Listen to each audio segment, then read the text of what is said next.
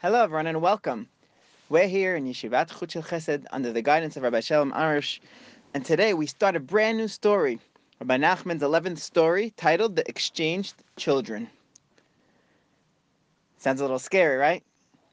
Let's see how this has to do with us, and let's see what we can get out of this story to try to become better people, to know where to put our emphasis on life. Just to give a little background, first of all, this story in Hebrew is called Ben Melech uben Shivcha Shenitchalfu, the son of the king, the prince, and the son of the slave woman, of the servant, that got swapped, that got switched. Sometimes we feel in life that we are not anything special. We feel like we're maybe doing the wrong things. That's just the words of the Yetzer Hara saying that, no, you're not a prince. You're not the son of Hashem. You're not a piece of the divine. You're not worth Hashem's love. Heaven forbid. That's all the Yetzer Hara, the evil inclination, telling us that we're worth nothing, and it's not true at all. This story actually takes place. Rabbi Nachman tells the story on a Saturday night after spending Shabbat with Rabbi Nachman.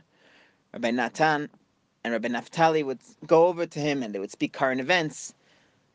And Rabbi Nachman would always bring out the Torah ideas behind why things happen.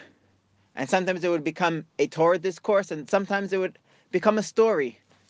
And this Saturday night, when they came to speak to him before saying goodbye, Rabbi Nachman said, "Just go home already." And they felt bad. They said, "How could it be? We're going to go without talking, without getting some advice, without getting some Torah, without getting something for the way home to know what to live with the next few till we meet again." And they went to speak to the local rabbi, who was also a disciple of Rabbi Nachman, Rabbi Aaron. They were speaking to him for a while, and all of a sudden, Rabbi Nachman said, "Call back Natan and Naphtali." And they went back to him, and they started to speak about current events. And they were actually speaking about Napoleon, how his current battles, and how surprising it was that he was actually winning so many wars. They said this interesting thing. They said he was born to a simple slave, and had then become emperor. Rabbi Nachman said, who knows what sort of soul he has? It is possible that it was exchanged. There's a chamber of exchanges. And that's where what we started to speak about, where a person feels like he's not worth it, or he's not deserving, or, for example, you feel like your desires and your bad habits are out of control. That just means that you're more important to Hashem and you're more special, and Hashem loves you more.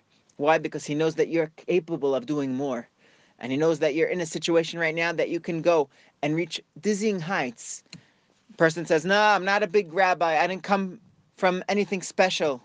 They used to say that about Rabbi Nachman himself. They say, "Oh, you only became a big rabbi because you were a grandson of the Baal Shem Tov, because you were born with such a special and holy soul." And he got angry at those type of people that said that that's only why he's special. He says, "What do you think? It was easy for me? I worked hard. I had hard tests, but I continued to get closer to Hashem, continued striving, continued yearning, and continued praying."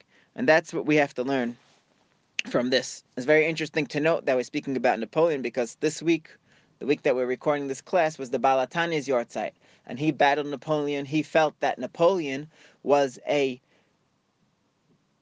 very dangerous thing for the spiritual state of the Jews, because yes, he might have been opening more uh, opportunity for business and for growth in different areas and trading and making the world one big nice place, but he felt like that would make assimilation, and it would be hard for the soul of the Jewish people.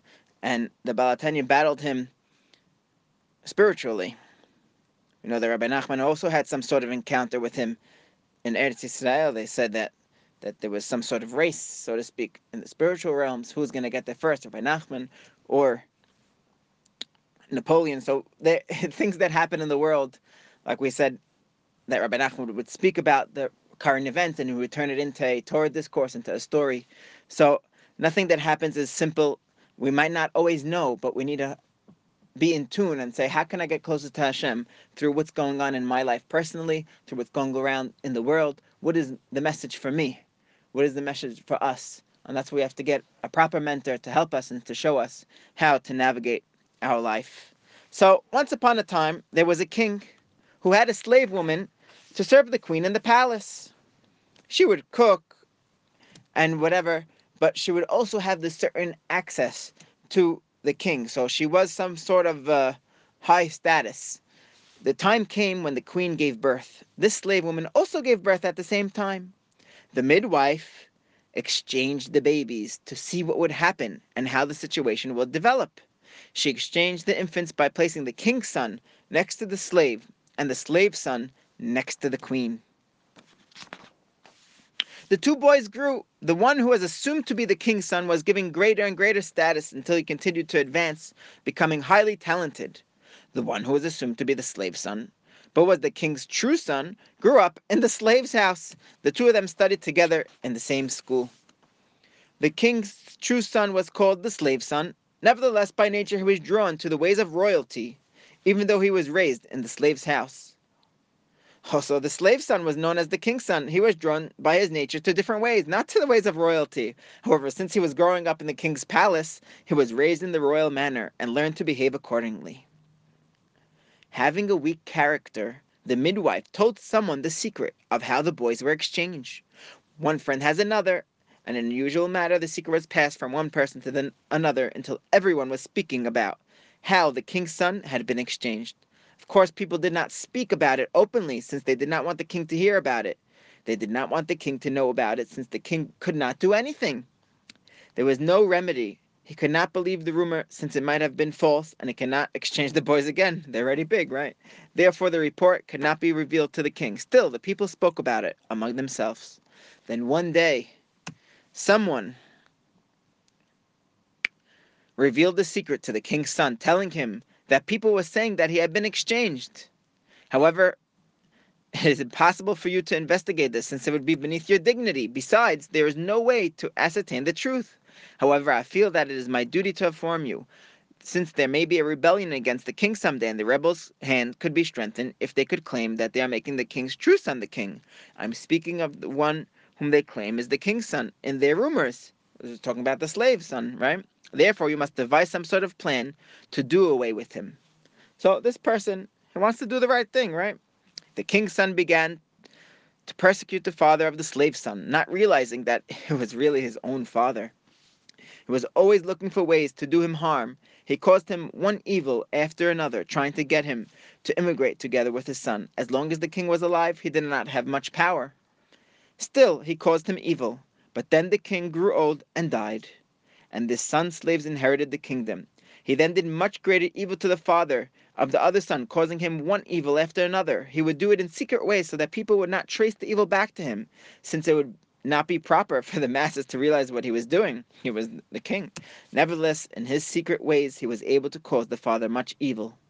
The father of this other son understood that the new king was doing him evil because of the rumors. He told his son, who was actually the king's true son, the entire story. He told him, no matter what the truth is, I have a great pity on you. If you are my son, I certainly have great pity on you. And if you are really the king's son, then the pity is even greater. He wants to destroy you completely. Heaven forbid. Therefore, you must get yourself far away from here. The son thought this was terrible, but did not have any other choice since the king continued directing persecutions one after another. The son therefore made up his mind to leave. His father gave him very much money, and he went on his way. The king's true son was extremely upset of having been exiled from his land for no reason. He thought about his situation and tried to understand why he was being exiled. If I'm really the king's son, I do not deserve this to be happening to me. And if I am not the true king's son, I also don't deserve this. What have I done wrong?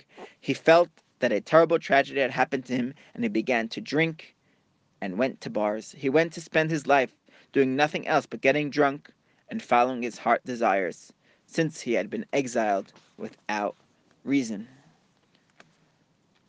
Two more lines. The new king took over the kingdom with a firm hand.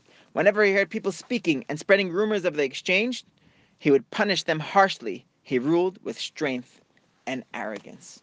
So we see in the beginning of the story how things are starting to get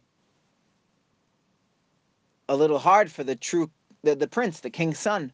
And he went and he tried to find something that will make him feel good. And he went to go and drink and follow his heart's desires. Another idea Rabbi Natan teaches us is that we have a soul and we have a body. Our soul is the prince. Our body is the slave. The body should be a slave to the soul. It's only here to serve the soul, only to do good. But when a person just feeds the body, then heaven forbid, things go out of order and he starts to feel run down. So unfortunately, we're going to see that he's going to start turning to drinking and things like that and doing whatever he wants. But we have to realize that that's not what Hashem wants from us. Yes, there's a process, and he went through a very hard thing. But let's see what Rabbi Nachum is going to teach us in the coming up few classes of what the proper way is to battle this trauma, so to speak.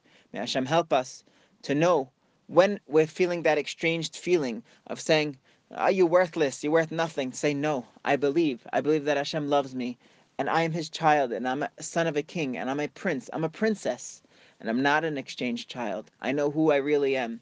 Let's not get confused from what the world has to sell us, from what our evil inclination has to sell us, and let's go and get closer to Hashem through prayer and through emunah and through listening to Rabbi Nachman's stories, and hope to continue this story and to finish all of Rabbi Nachman's stories together.